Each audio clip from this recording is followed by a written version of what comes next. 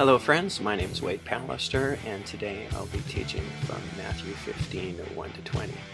This week when I was preparing and doing my studying, I was inspired by a really amazing quote that I'm going to share with you later, and also by a conversation I had with my wife Joanna when we were talking about some of our favorite movies and one of our favorite directors, Cameron Crowe, who used to be a writer for Rolling Stone magazine. Every time that Cameron Crowe makes a movie, he makes a playlist sort of to play on set to sort of set the mood or the tone or the spirit of the movie that he's making. And I thought that was a really great idea because this passage is so strong and so wonderful and has such great themes of justice. As your church DJ, I decided that I'd make you a playlist as well, which I will share the link with you at the end, and maybe even we'll put it in the YouTube description down below when this gets posted. More about that later. First of all, let's get to the text. Okay, so here we go. Matthew 15, 1 to 20 from the New Living Translation. Some Pharisees and teachers of religious law now arrived from Jerusalem to see Jesus, and they asked him, "Why do your disciples disobey our age-old tradition? For they ignore our tradition of ceremonial hand-washing before they eat." Jesus replied, "And why do you, by your traditions, violate the direct commandments of God? For instance, God says, 'Honor your father and mother,' and anyone who speaks disrespectfully of father and mother must be put to death. But you say it is all right for people to say to their parents, 'Sorry, I can't help you, for I vowed to give to God what I would have given to you.' In this way, you say they don't need to honor their parents, and so you cancel the word of God for the sake of your own tradition. You hypocrites! Isaiah was right when he prophesied about you, for he wrote, 'These people honor me with their lips, but their hearts are far from me. Their worship is a farce, for they teach man-made ideas as commandments from God.'" Then Jesus called the crowd to come and hear. "Listen," he said, "and try to understand. It's not what goes into your mouth that defiles you. You are defiled by the words that come out of your mouth." Then the disciples came to him and asked, "Do you realize you offended the Pharisees by what you said?" Jesus replied, "Every plant not planted by my heavenly Father will be uprooted, so ignore them. They are blind guides leading the blind, and if one blind person guides another, they will both fall into a ditch." Then Peter said to Jesus, "Explain to us the parable that says people aren't defiled by what they eat." "Don't you understand yet?" Jesus asked. "Anything you eat passes through the stomach and then goes into the sewer. But the words you speak come from the heart. That's what defiles you. For from the heart come evil thoughts, murder, adultery, all sexual immorality, theft, lying, and slander. These are what defile you. Eating with unwashed hands will never defile you." Wow. Cue the Rage Against the Machine track right there. Hey, there's a lot in that passage, isn't there?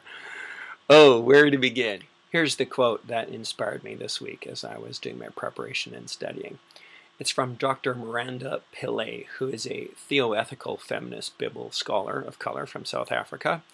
And Dr. Pillay says this: "With reference to Matthew 15, one may argue that the key to understanding the good news of the kingdom of heaven is to hear Jesus' call to rethink righteousness. Boundaries that serve to exclude others are to be redrawn. This would necessitate moving from righteousness as a concept which justifies exclusion to righteousness as a concept of justice.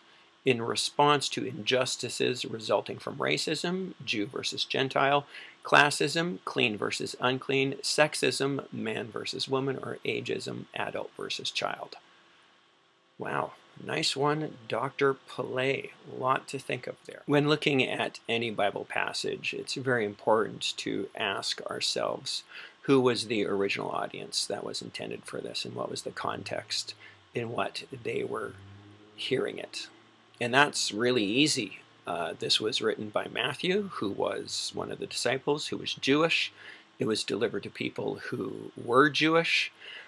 In a Jewish concept, and it would have been mind-blowingly radical to them to hear such honestly inflammatory words. We know this because in the passage, Peter comes to Jesus after he has dropped this bombshell on them and said, are you aware that the Pharisees were offended? Which I think you could draw a lot of comedy in that, depending how you wanted to play that out. And Jesus is like, yeah, of course. And then he says some very strong words about the blind leading the blind, and drops this bomb about what is truly clean and unclean, that it is what comes out of our hearts that makes us clean or unclean. This idea that Jesus introduces of true righteousness as shown by our heart, by the words that comes out of our mouth, and that's what really makes you clean and unclean, it would have been shocking. It would have been so ridiculously controversial to the Pharisees, and it challenges us even today, because the Pharisees and the Jewish people had extremely clear, well-respected, no gray area rules about what made you clean or unclean. They had that dialed in and figured out. It was very easy to do. All you needed to do was follow these rules, do this, and you were good. And Jesus called them hypocrites. That reminds me of another time that we thought we had things totally dialed in and that the rules were very clear about who was in and who was out, what was clean, what was unclean, and that was the 80s.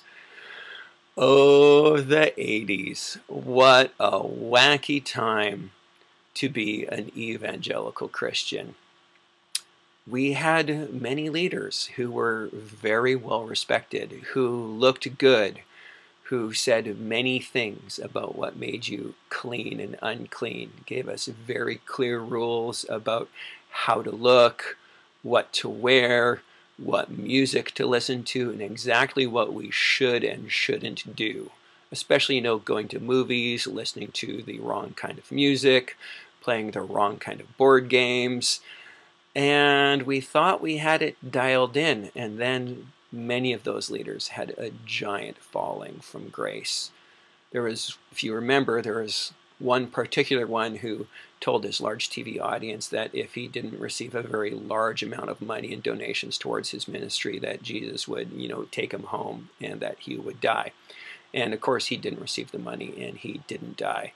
There was another leader who you'll remember who was indicted on fraud and went to jail for misuse of his donations. There was another leader who was very well respected, who had an affair with a prostitute, and his ministry crumbled.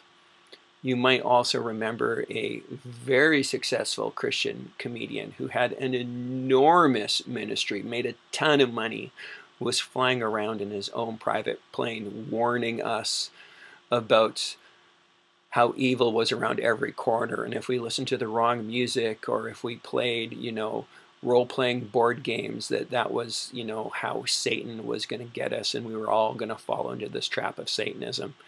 Of course, looking back on it now, the people who, played all those board games didn't become Satanists. They became computer programmers, and they became filmmakers, and quite frankly are doing rather well for themselves. And it came out that he had made everything up, that the book that he wrote was essentially completely false, and he was exposed.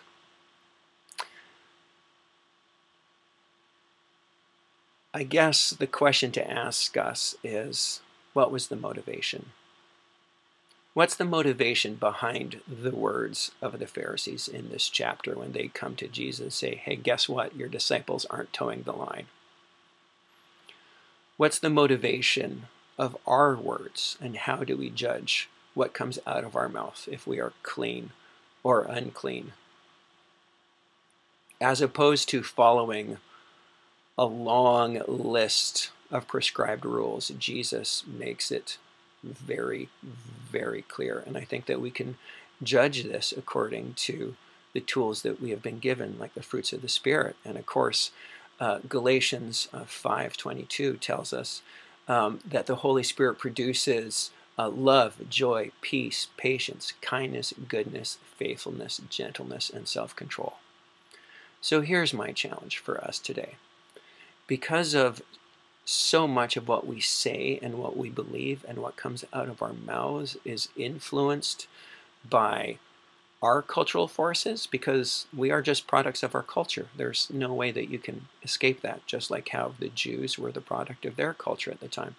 So much of what we say or believe is influenced by what we've heard, by what we've read online, by a post. My encouragement to us as we move towards true righteousness is to evaluate our sources according to the fruits of the Spirit. Is what we are listening to, is what we are posting online, does it promote love, joy, peace, patience, kindness, gentleness? Is it an old concept of righteousness that is based on exclusion, or is it a new idea of Jesus's true righteousness? That true righteousness is inclusion, that our words show our heart. So, what are we listening to? What cultural forces are shaping us?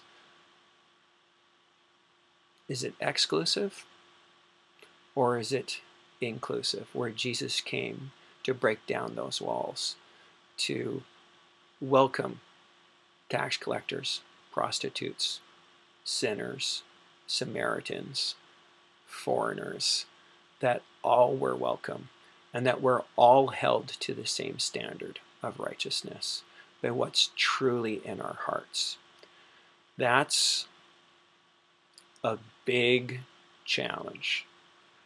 And it's so hard because it breaks down all those really easy to follow rules and really gets to the heart of the matter, which is our spirit as expressed through our words and the fruit of the Holy Spirit. I want to leave you with these questions. You can talk about this in your breakout groups, and if you wish, afterwards you can check out this YouTube playlist that I made for you, or not. You might like it, you might hate it. Doesn't really matter, because if you don't like it, then make your own playlist. Challenge yourself. What's the messages? What inspires you towards true righteousness of the heart that influences your words? Thanks for listening.